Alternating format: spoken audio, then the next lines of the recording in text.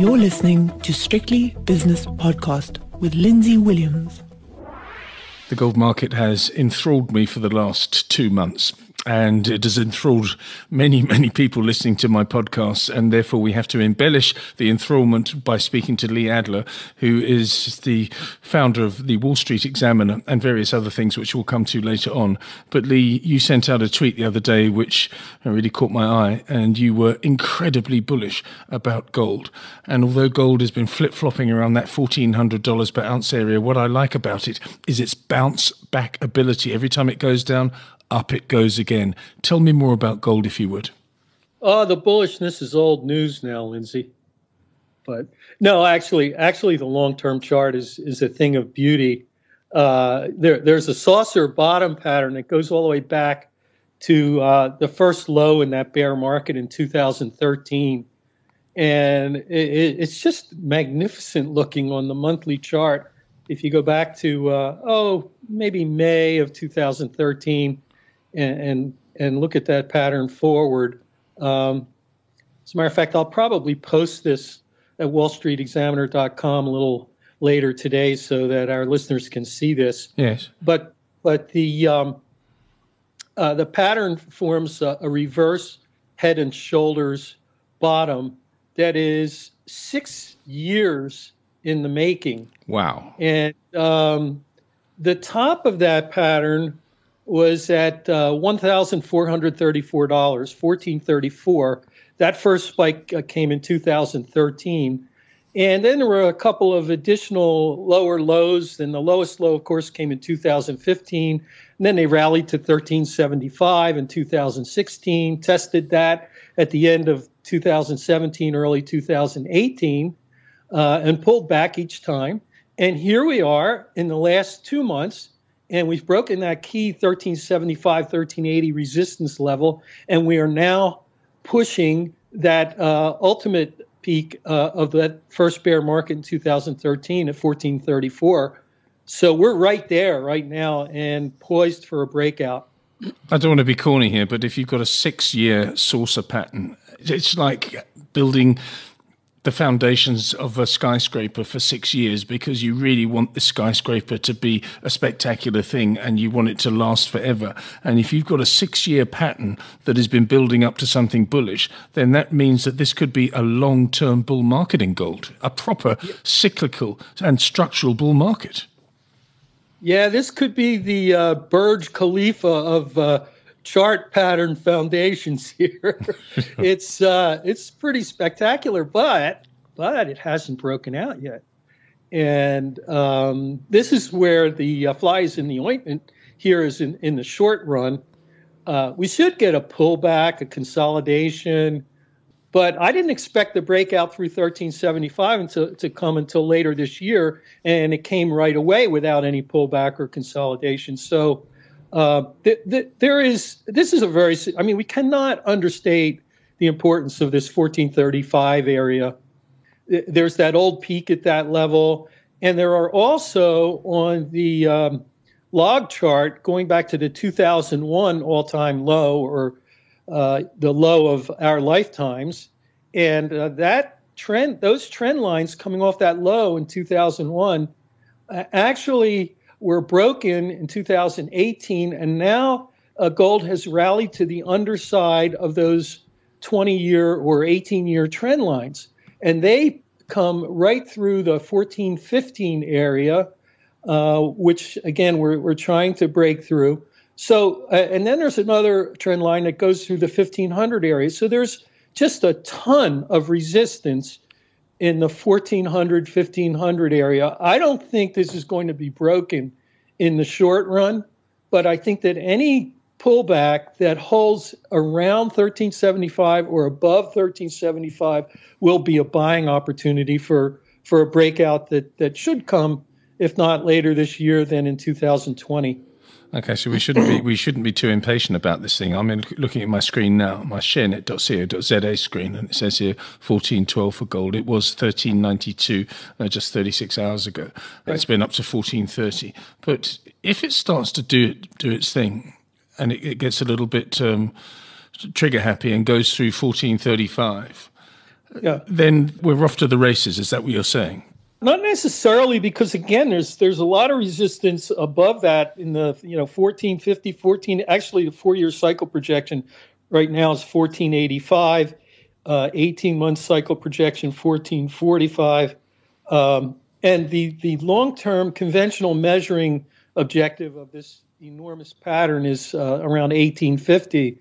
But the potential of a 6-year wide base is much greater than that. It's just that there is so much resistance in this 1400, 1500 area. 1550, I think, is the ultimate trend line that would need to be broken to just have an enormous move. So I think we have to be patient to get through that. It could take months. It could take a year, more than a year. But I think it will ultimately head higher.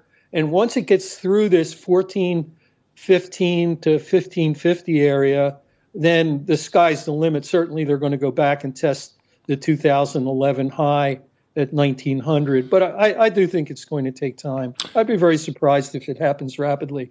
If it does, if this gold does break out through this resistance level in the short run, then get on board, because it's just going to skyrocket.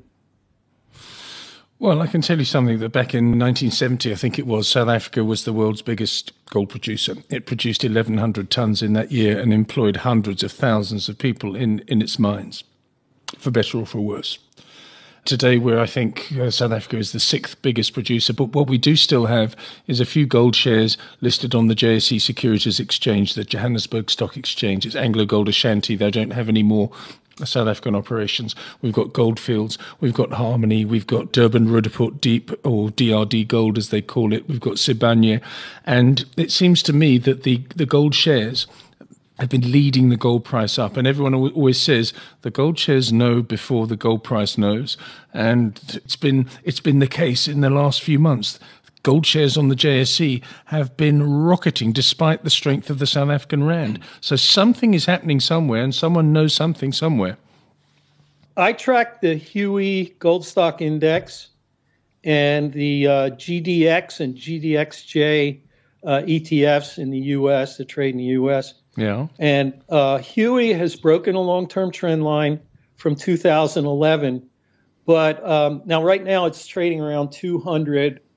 It's the pattern is not as spectacular as the price of gold itself, but there's room to run. In fact, there's resistance as I said, we're now around 200, and there's resistance all the way from 210 to 225, and then there's a major spike high from August of 2016 that was around 285 or so. I'm just looking at this now.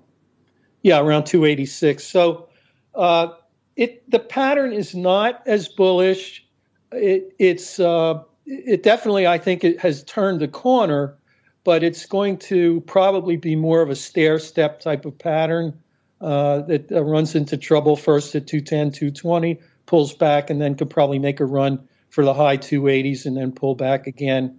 I'm not so sure that the gold stocks lead, or that the investors in the gold shares are that much smarter than those who invest in the metal itself. I prefer to look at these charts independently than to try to infer that one is leading the other.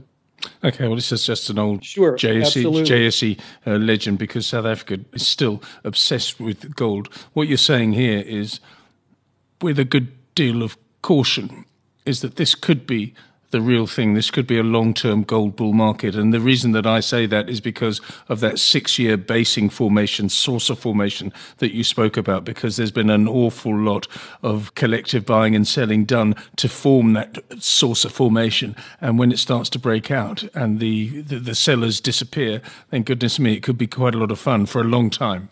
Right. It's not just the price patterns, but also technical oscillators.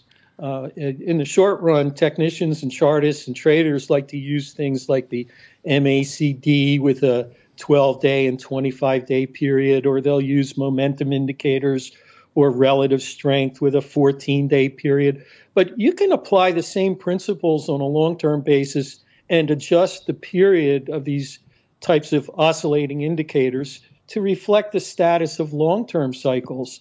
And I run a 4-year cycle momentum indicator and a 4-year cycle oscillator on these things. And they've both just bottomed in the last 8 or 10 months and just begun to turn up. So that implies at least a year or 2 years of uptrending prices. So I think that in that perspective, the byword has to be buy the dip.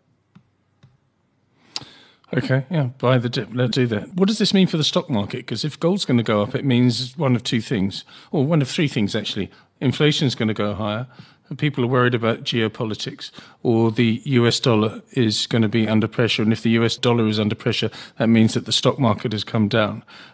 Actually, there's a fourth thing. Stock market, US dollar, geopolitics, and inflation. Which one do you think it's going to be, or a combination of all four? Who cares why?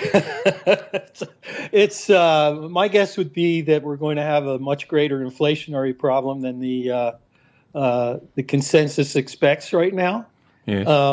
But I'm more interested in the chart patterns and, let the rationales follow, and they will. I mean, the rationales tend to follow price. I mean, that's exactly the opposite of what we're taught, but they always come up with a reason after the fact, and those reasons change. But I suspect we're going to see higher inflation numbers. And all of the other problems that you just mentioned are also going to be out there. And there'll be plenty of reason to buy. But once this breakout comes, traders and investors and speculators and leverage speculators are just going to pile on and drive a bull market. And the reasons will follow along with that. So they're not, as a technician, they're not my concern.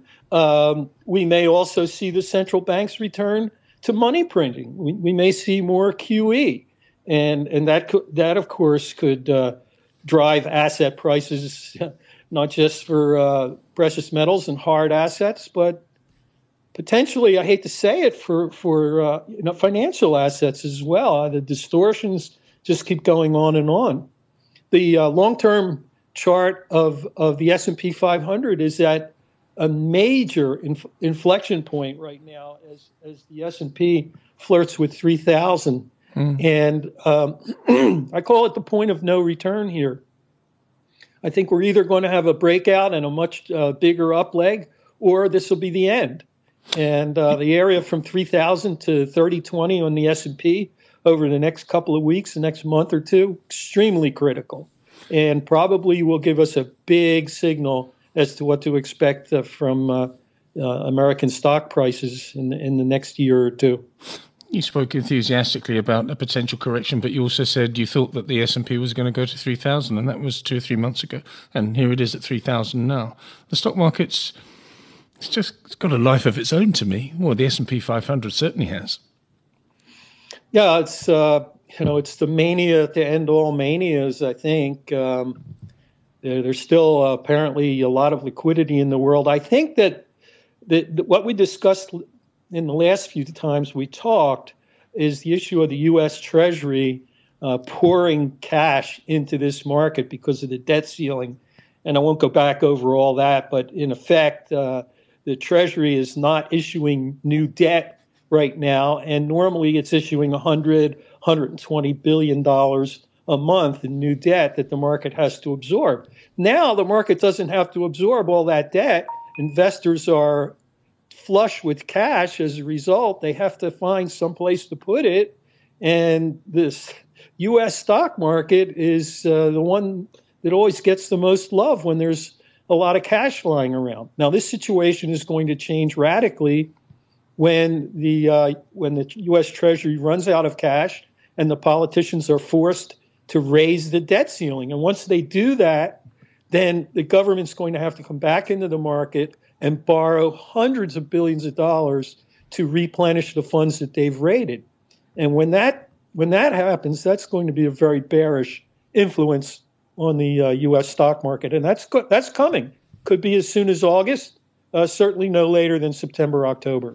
Did you listen to the interview that I sent you with Jim Rogers? Haven't had a chance yet, but I definitely will.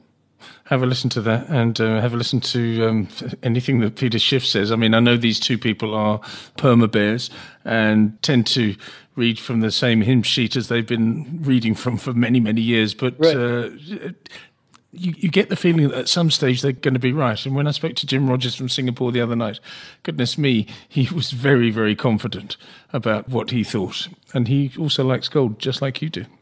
Right. Right. And is he bearish on U.S. stocks? I assume that he is. Not really, no. He wasn't overtly bearish. He did say that we were going to get the biggest financial crisis of our lifetimes. I mean, and he was talking about people of our age, his age, your age, and my age. But, he did say that it was coming quite soon. He said his timing is terrible and always has been, but he thinks it's going to be the worst in history. So that was quite fun, certainly from a broadcaster's point of view. Right. Well, I can't disagree with him, but I think that the potential for a blow-off, another blow-off in U.S. stocks is there. And again, we got to watch that 3,000 to 3020 area over the next couple of weeks. We're right in it right now. This is an exciting time. I think there's going to be a major move one way or the other. Yeah, and who knows where it'll come from, but it will come. Lee Adler, thank you very much for your time. How do we get in touch with you again? Please remind us. Okay, you can follow my proprietary work at liquiditytrader.com. And as always, I write free articles on a regular basis at wallstreetexaminer.com. And I will try to post that gold chart for listeners there, wallstreetexaminer.com. Please do. And this article, or rather this podcast, will be on Liquidity Trader, your own special channel. And we'll try and put that gold chart that you've just spoken of to that particular channel later on this evening. Lee Adler, thank you very much. That podcast was proudly brought to you in association with ShareNet.co.za.